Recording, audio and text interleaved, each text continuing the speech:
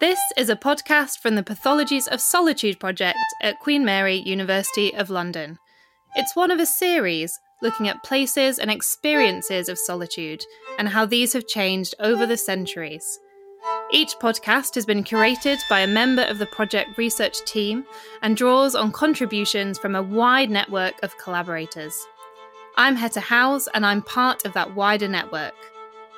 This is episode 1, The Sanctum.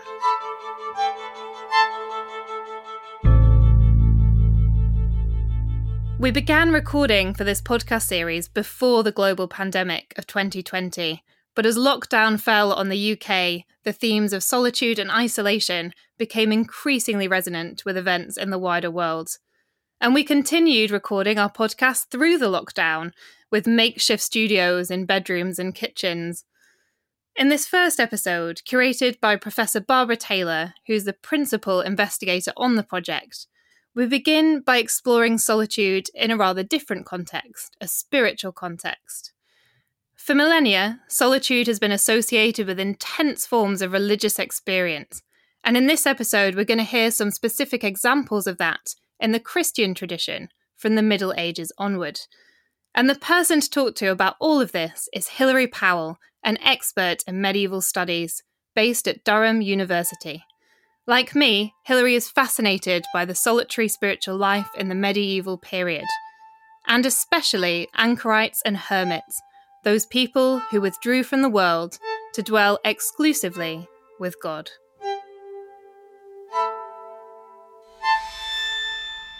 So you had hermits who would venture abroad. You know, they would be by themselves, but within the landscape, within this kind of much more free lifestyle, and who would, come to inhabit a space that was outside and away from other religious spaces. Conversely, you had anchorites who would often situate themselves in a space next to the church, and they would be in small, enclosed structures, bricked up. There would be perhaps a squint that would enable them to see through into the church, particularly to be able to see the high altar and to then witness the elevation of the Mass. There would also have been a door that may have had a window or a kind of opening that would enable you to have spoken and to have passed food and other things back and forth. So the solitary life is sort of the ideal, perhaps you could say, and that's where you can sort of commune more closely with God. Absolutely. But this isn't to say that one couldn't also achieve this in a much more sort of mixed form of monastic life. So quite interestingly, later on, we see with people like Bernard of Clairvaux and the Cistercians a much more developed interest in kind of how the contemplative life can work in connection with what was known as a much more mixed spiritual life, where one was called back from one's contemplation into the affairs of the community and the idea that one was there to support other people. So you have this kind of movement, ideally, towards this state of contemplation, but increasingly this idea that was not actually something you could attain for very long, and that you were called back to the affairs of the world, even if it was just the affairs of the monastery as opposed to the kind of secular sphere. For a medieval anchorite, what would their life be like?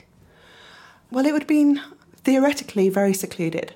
There is many descriptions of sort of saints who, and this is sort of the early Middle Ages, who took themselves off and created these small cells, often self-built structures, where they lived and prayed and, did sort of work. I say work as in, this idea of what is the work of a monk, and of course that is to pray. So these were their sort of little spaces, and they could be very small, they could be quite expansive. Certainly in the later Middle Ages, some of the material culture and the archaeology and the sort of the architecture that survived actually suggests they might be bigger than the small sort of 4-foot cells that are described in some of the earlier texts. In terms of what they would do within this space, that's a little bit more unclear, quite what their lived experience was like. We know they were supposed to pray, but, what does that actually involve them doing? Yeah, it's quite tricky, isn't it, when you work on this kind of field, because there's all these guidebooks about kind of the fasting that anchorites should do and the amount of prayers they should say and how their living situation should be mapped out, but not necessarily so much on the day-to-day feelings or practicalities. One of these guidebooks is De Institutione Inclusarum, or A Rule of Life for a Recluse, written around 1161 by Elred of Rievaulx.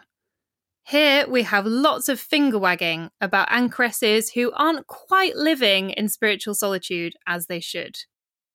How seldom nowadays will you find a recluse alone?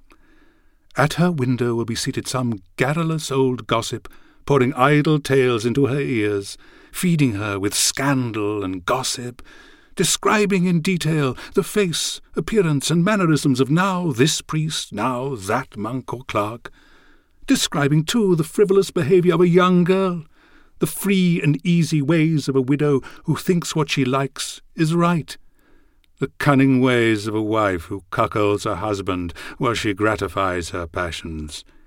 The recluse all the while is dissolved in laughter, loud peals of laughter, and the poison she drinks with such delight spreads throughout her body.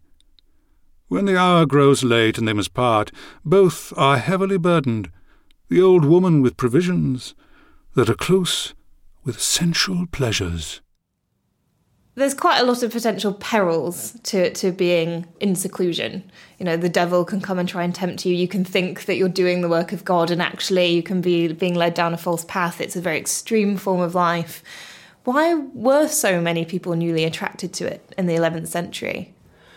I think that there was an interest in testing yourself. And I think the point about the solitary life is that it was, on one hand, this very kind of austere form that, as you say, it created all these kind of perils because, you know, not only do you have sort of doubts about your vocation, maybe regrets that you're doing it, but you're dealing with kind of the boredom of being by oneself. And perhaps you're not used to being away from society, even monastic society. There was still that kind of, you know, communal space.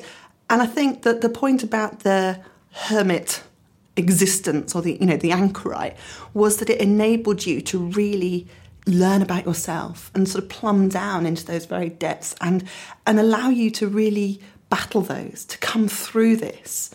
So, you know, this idea of the devil actually being this kind of just a shorthand for negative thinking.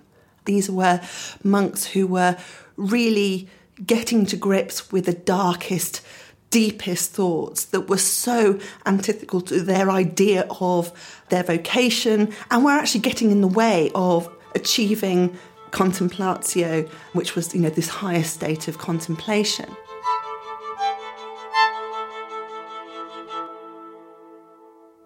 I'm Reverend Dr. Erica Longfellow, and I am the Dean of Divinity of New College in Oxford, which means I'm the chaplain, but I'm also a scholar of English literature, and I specialise in religious literature of 17th century England.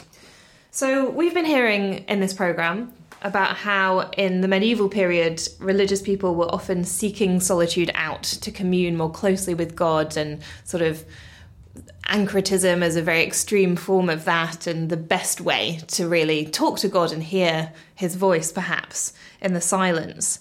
Is that still the case in the 17th century? Are people still seeking out that solitude? In 17th century England, which is Protestant by this time, among the Protestants, no, absolutely not. There are some people who seek out solitude, but for the most part, people are really terrified of solitude. Even the word solitary is a negative word. So it means, well, someone, for example, said solitude is no better than the grave. Solitude and misery go together like water and ice. One follows naturally from the other. The idea is that solitude is definitely something that you don't want to seek. So all of the religious literature around solitude tends to tell you how to cope with the fact that it's terrifying. So it's not at all about seeking it out. And that's quite surprising, isn't it? Because I think just thinking about my secondary school Reformation, Protestant Catholic education, you know, that we think of Protestantism as being much more inward and solitary. So is this quite a new idea that you're finding, or is it just a misnomer that at this time people were looking for more solitary ways of talking to God? I think many of my historian colleagues would be quite surprised to know this, because I think people just haven't looked into the literature for it, because Protestantism does put an emphasis on the individual before God, in the sense that your salvation is a matter between you and God, and we take away the intermediaries. But I think what we forget is that there's also this cultural layer where the culture, even outside of the religion, is very, very communal. So even the architecture makes it very difficult to be on your own. People at an upper class, they would have had servants sleeping in their bedrooms. Rooms were not arranged on corridors, but were in fact leading from one into the other. It was very, very rare to have a closet, which is all that means is a room where you can lock the door. So even to have a room in which you can lock the door is very rare. And we often read the word closet, even historians, and assume that that means it's a space for prayer. But in fact, the evidence shows that closets were the place where you could lock away things. So they were offices, they were storerooms, people stored, valuable foodstuffs as well as their other treasures in them. And secondarily used them as a place where you could shut yourself away and pray. But you had to be quite rich even to have that space. So for most people, getting away from other people is something you have to really seek. And that's seen as something that often is just a little bit strange and potentially a bit dangerous. Why is it dangerous? What are people worried will happen if they're kind of on their own too much? Well, people are worried about what you might think about when you're on your own. And this comes out, for example, in the way that they read Bible stories, which we wouldn't think of as being about solitude. So the story of David and Bathsheba, for example, King David on the roof of his house sees Bathsheba bathing. He sees her naked and he desires her, and she's married to one of his generals, and then he does a horrible thing to make sure he can have her. And in the early modern period, there is more than one writer who reads that story as being about the fact that David was alone. And if he wasn't alone on his roof, then he wouldn't have done this. He wouldn't have had these very distressing, sinful thoughts, because there would have been people around him to stop him doing that. And the idea that that's a story about the dangers of solitude is just really strange to us. We see it as a story about rape. Yeah, I've never heard that reading of it before. So is the idea that you need to be around sort of fellow vigilant Christians to keep yourself in good behaviour? Yes. So other Christians are what check your thoughts. They're what keep you from dropping into melancholy, keep you from falling into temptation. They keep you in the community and in a kind of clear, rational thought pattern. So you've already mentioned that in the 17th century, the very architecture of people's homes means that solitude is something that has to be sought out and maybe is a bit suspicious. Are there any other reasons why at that particular time that you're looking at, there might be some anxieties about being on your own? Well, there's also Catholicism. So everybody in this period who is Protestant has to be against Catholicism. It's almost kind of the way that we can't ever say anything nice about the Nazis now. I know that's a very extreme example, but you have to be anti-Catholic if you're Protestant in this period. So part of that is being anti-monasticism, anti-recluses and anchorites, like you were talking about in the medieval period. We have to push those things away and always be against them. So the religious people are fighting that example and that past whenever they talk about solitude. So that's one reason why it takes a very, very long time for Protestants to come back to being able to be positive, even about just an individual praying on their own. So do you think they would have been quite suspicious of a medieval anchorite, the thinkers that you work with? Would they think, what might they be thinking about? Yes, absolutely. They would have been suspicious of it, and they love to tell stories about monks and nuns who get up to all sorts of sexual shenanigans, so it's kind of seen as a cover for that sort of thing. So, does solitude for spiritual purposes remain totally out of favour? Aren't there some early modern Protestants who still seek communion with God through solitude? they're starting to look for solitude from the beginning of the 17th century. So you start to get translations of Roman Catholic works, particularly Jesuit works, but also a Kempis, that are Protestantized and made accessible to English Protestants and promoted by people like Joseph Hall, who's a very centrist and very popular bishop. And there's a general understanding, even in the 16th century, that we do need to have a life of prayer on our own. Thomas à Kempis, the 15th century author of The Imitation of Christ, was one of the most influential advocates of spiritual solitude across the Christian world. Seek a suitable time for thy meditation, and think frequently of the mercies of God to thee. Leave curious questions. Study such matters as bring thee sorrow for sin rather than amusement. If thou withdraw thyself from trifling conversation and idle goings about, thou shalt find thy time sufficient and apt for good meditation. The greatest saints used to avoid as far as they could the company of men, and chose to live in secret with God. So Protestants are reading Thomas à Kempis and other theologians like him. Are they actually actively seeking solitude from early on? Actively encouraging that and giving people structure for that starts to come later. So you get people like Daniel Featley in the 1620s who, at a time of plague, when he becomes distressed by his own isolation from another sickness at a time of plague, but when nobody can go into the churches, and he starts to think about how can we feel connected to each other and the life of the church while we're isolated by this sickness. And so he writes, that becomes an excuse for him to write a handbook to devotion called Ancilla Pietatis, so the handmaid to private devotion.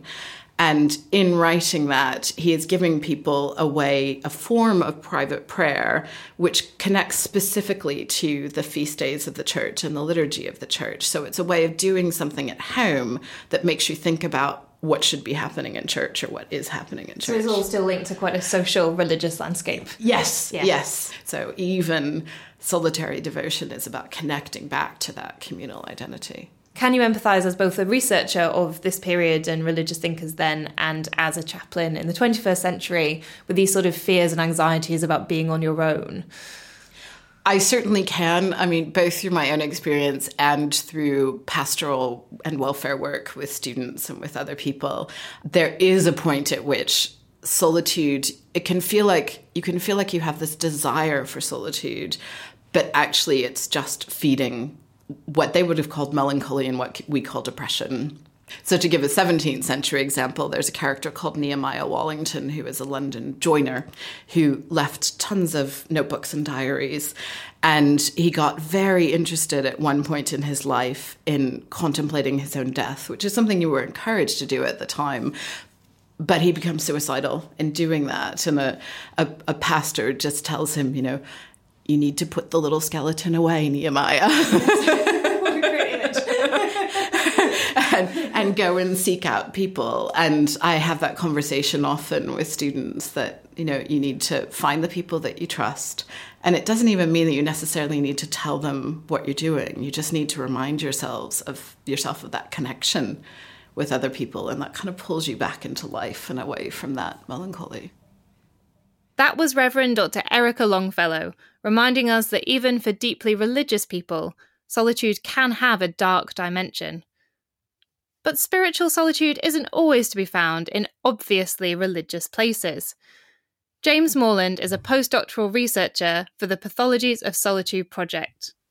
James, there's always been quite a long tradition of associating gardens with paradise or heaven, so right from the Garden of Eden to television programmes like Jeff Hamilton's Paradise Gardens. But this association seems particularly strong in the 18th century. Why is that? Yeah, I do think it is particularly strong there because I think there's kind of an interesting crossover of histories in the long 18th century when it comes to thinking about solitude, gardens and religion, where we really see the development of English landscape garden design. There's also the rise of retirement poetry, with images of retirement from society as a space for contemplation and thinking. And those two histories really come together when you start thinking about solitude within gardens in the 18th century. And you're right that we kind of immediately associate gardens and religions with paradise or the Garden of Eden, and that's certainly an association that was in the 18th century too. And at the root of all of that, I think there's the 18th century ideas of nature and its intrinsic connection to God, where God is behind and within the natural world as its first cause, and then depending on your theological slant, is often a kind of active and providential actor within it. And to kind of go back to that idea of retirement, I think that's what links all of this together, that to withdraw from society and to be with yourself in a form of retreat into God's nature was a space to allow contemplations about God and your relationship with him to flourish. The focus, it seems to me, in the 18th century often seems to be on trees specifically, or groves of trees. And I'm thinking here especially of John Evelyn's hefty book, Silver, A Discourse on Forest Trees. What is it about trees that captures the imagination at this period? Yeah, I think there's definitely a focus on trees throughout the 18th century, or I guess we should call it the long 18th century here. Or I think part of what that has to do with is the shelter that trees can give you, and not least because they also have a long history of being associated with knowledge or being the tree of life. But I also think from a poetic perspective, there's a long classical history of thinking about those sylvan spaces of solitude as places of productivity for poets especially, and their solitary thinking about themselves and with God. But John Evelyn is one of the most famous Restoration thinkers, and also wrote a tract on solitariness, turned to his garden as a kind of extension of both intellectual and spiritual life. And as you mentioned, his book Silver, A Discourse of Forest Trees, which was published in 1662 and was actually the first book published by the Royal Society, he kind of goes through lots of different examples of groves of trees, but always with a religious slant. So it sounds like the goal, it really is contemplation then, which these writers are seeking through solitude and silence in particular natural spaces. Definitely. I think trees were key to that idea of contemplation. And there's some lovely poetry that comes out of the century that kind of mentions the sweet solitude of these groves. And that all kind of represents a form of divine purity. And, you know, just as you've been kind of turning back to Evelyn, I've often been turning back to Richard Steele, who wrote a really widely read publication called The Spectator. And in 1712, he wrote about a solitary grove with a big range of trees and a babbling brook, where he sees the figure of solitude in the middle of it. And on either side of solitude is the goddess of silence and the goddess of contemplation. So far, the picture you've painted is very much one of sort of solitary contemplation, very appealing solitary contemplation. Did any more sort of institutionalized Christian practices, like preaching, for example, make it out into the garden, or was this very much a sort of internal, private devotion? Yeah, I think that's really interesting to kind of contrast those ideas of being solitary and in contemplation, but also, you know, that idea that's so intrinsically linked to kind of religious practices, which is community, and whether they kind of come together. And I think there's definitely cases of those practices making it out into the garden.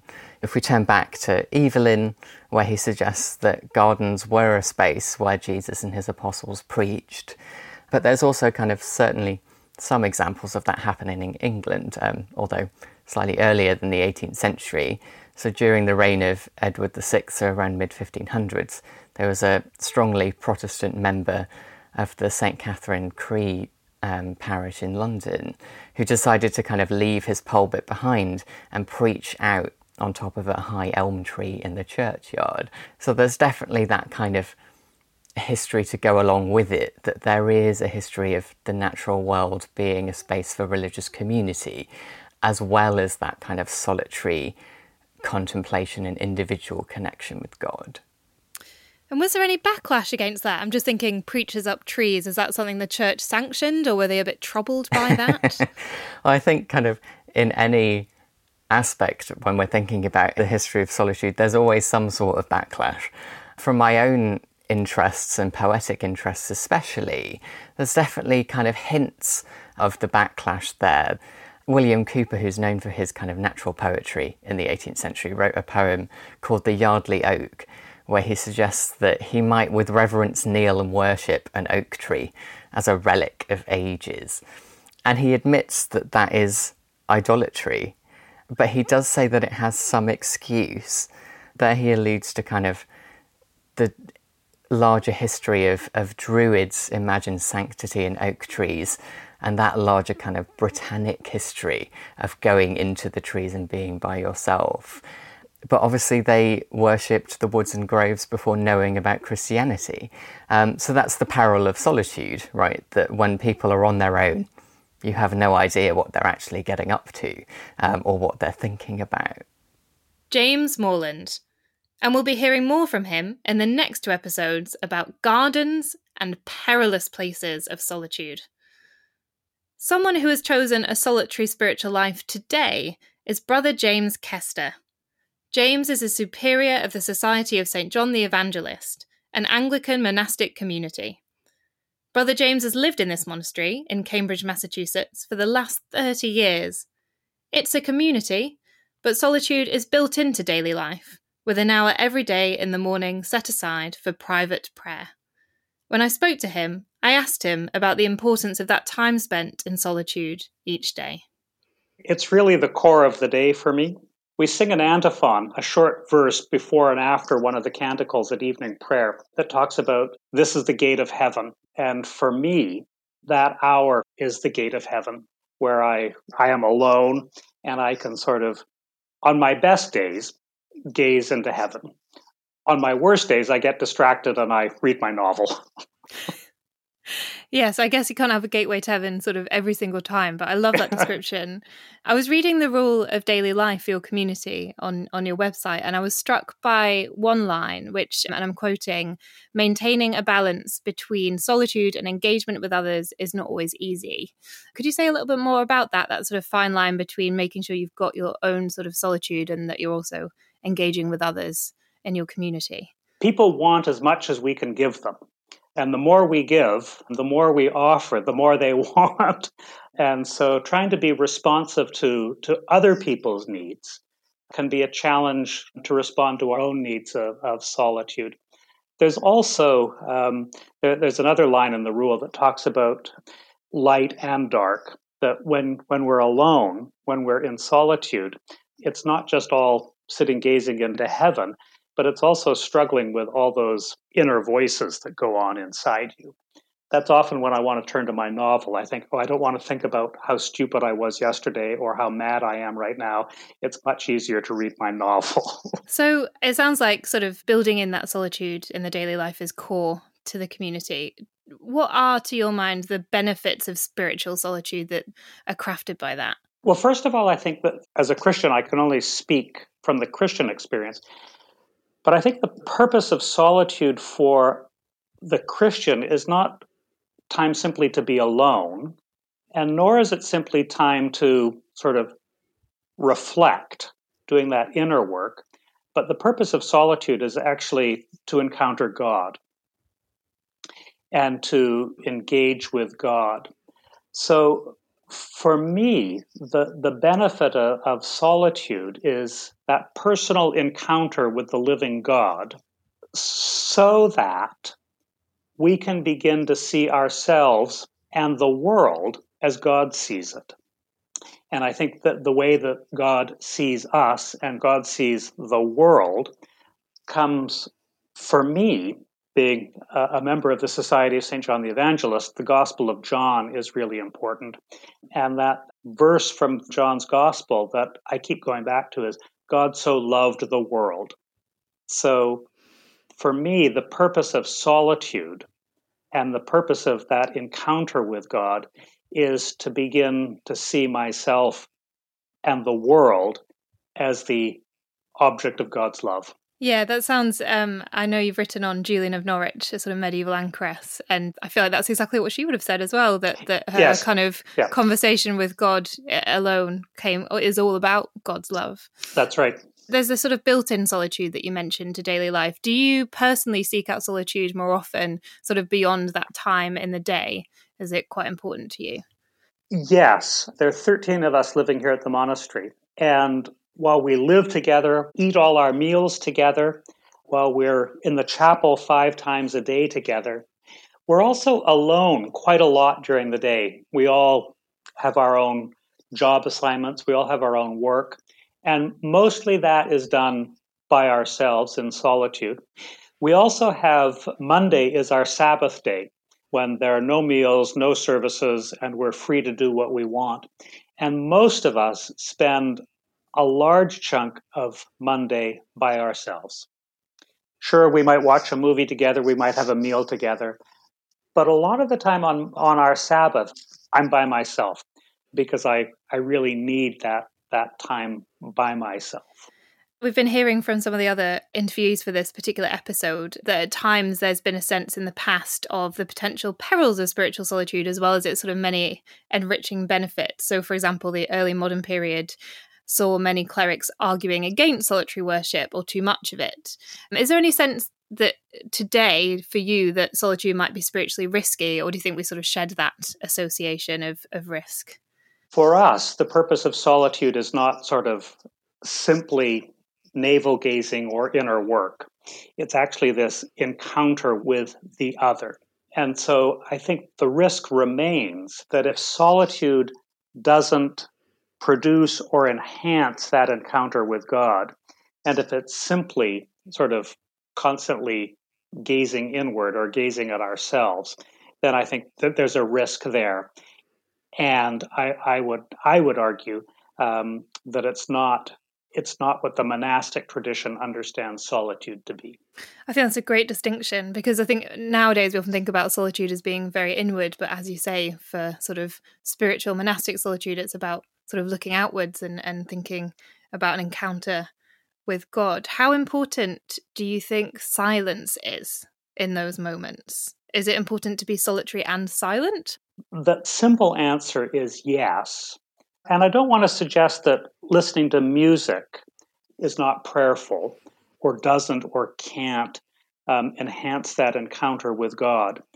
But I think silence is important because there's so much noise going on around us that we can get distracted by the noise. I don't simply mean, the construction outside. I also mean kind of the noise inside, the whir of my thoughts wondering, what I should do, or, if I'm making lunch today, do I have the onions, and then kind of obsessing on the onions. That kind of inner noise is also as much distracting as the outer noise can be. So do you think that sometimes in seeking sort of solitude, it's about quietening that inner noise as well? It is. And that for me is the real challenge. I can sometimes, if there's construction or the air conditioner or whatever going on, I can sometimes shut that out. But it's the inner noise that can be really distracting, sort of those shopping lists that we all have going through our heads, either literally or figuratively. Kind of mulling over why I'm so angry with brother so and so can become distracting in my attempt to encounter God's love, who loves both me and brother so and so, who I'm really angry with right now. Slightly personal question, but what's it like for you, some of those moments? I mean, we've got sort of records of, historical Christians in solitude. So we mentioned Julian of Norwich earlier, and Julian has visions of God in sort of moments of solitude and contemplation. Are there any sort of standout moments for you when you felt particularly close to God in that kind of solitude? I haven't had any visions, but I would say I have had moments of awareness when I am aware, going back to that verse from John's Gospel, when I am aware of being loved by God in spite of some of the stupid, terrible, mean, hurtful things I've done, that God still loves me. It's not that God only comes to me in solitude. I think God is always present. but I need those times of quiet, those times of stillness, those times of silence to become aware of God. Is there a sense in which there can be too much? So, I would put it another way. Do you ever feel lonely? Oh, I think loneliness is a real challenge. I've been in the community for 30 years, and I think all of us, to a greater or lesser extent, experience loneliness. I think a life of solitude can also be a real life of loneliness. And so that's one of the distractions, I think, is when we feel really alone and lonely. And I don't have a simple answer for that, but loneliness is a real challenge. And what do you think the difference is then between sort of a more sort of beneficial solitude and loneliness, or is the line too thin to be able to draw? I like your image of a thin line.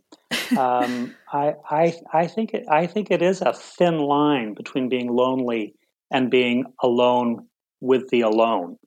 And sometimes the gift of loneliness, I think, is to learn to become your own friend. The challenge of loneliness is sometimes we spend an awful lot of time thinking about the kind of person we want to be but aren't. And so we start beating ourselves up. And I think that's when loneliness becomes a real challenge. Brother James Kester, speaking from his monastery in Cambridge, Massachusetts. And if you'd like to explore ideas of solitude and silence further, there's a special extra episode, number 8 in this podcast series, recorded earlier this year. It's an interview with the Archbishop of Canterbury, the Most Reverend Justin Welby, and with Dermot McCulloch, Oxford Professor of the History of the Church. They talk about solitude, silence, thin places, and speaking in tongues. Thank you for listening to this podcast from the Pathologies of Solitude project, generously supported by the Wellcome Trust and hosted by Queen Mary, University of London. It was presented by me, Heta Howes, and produced by Natalie Steed. If you want to hear more episodes, search for Solitude's Queen Mary on SoundCloud. Or you can head to our website, where you can discover much more about our project and read our blog posts on solitude during the pandemic and many other topics.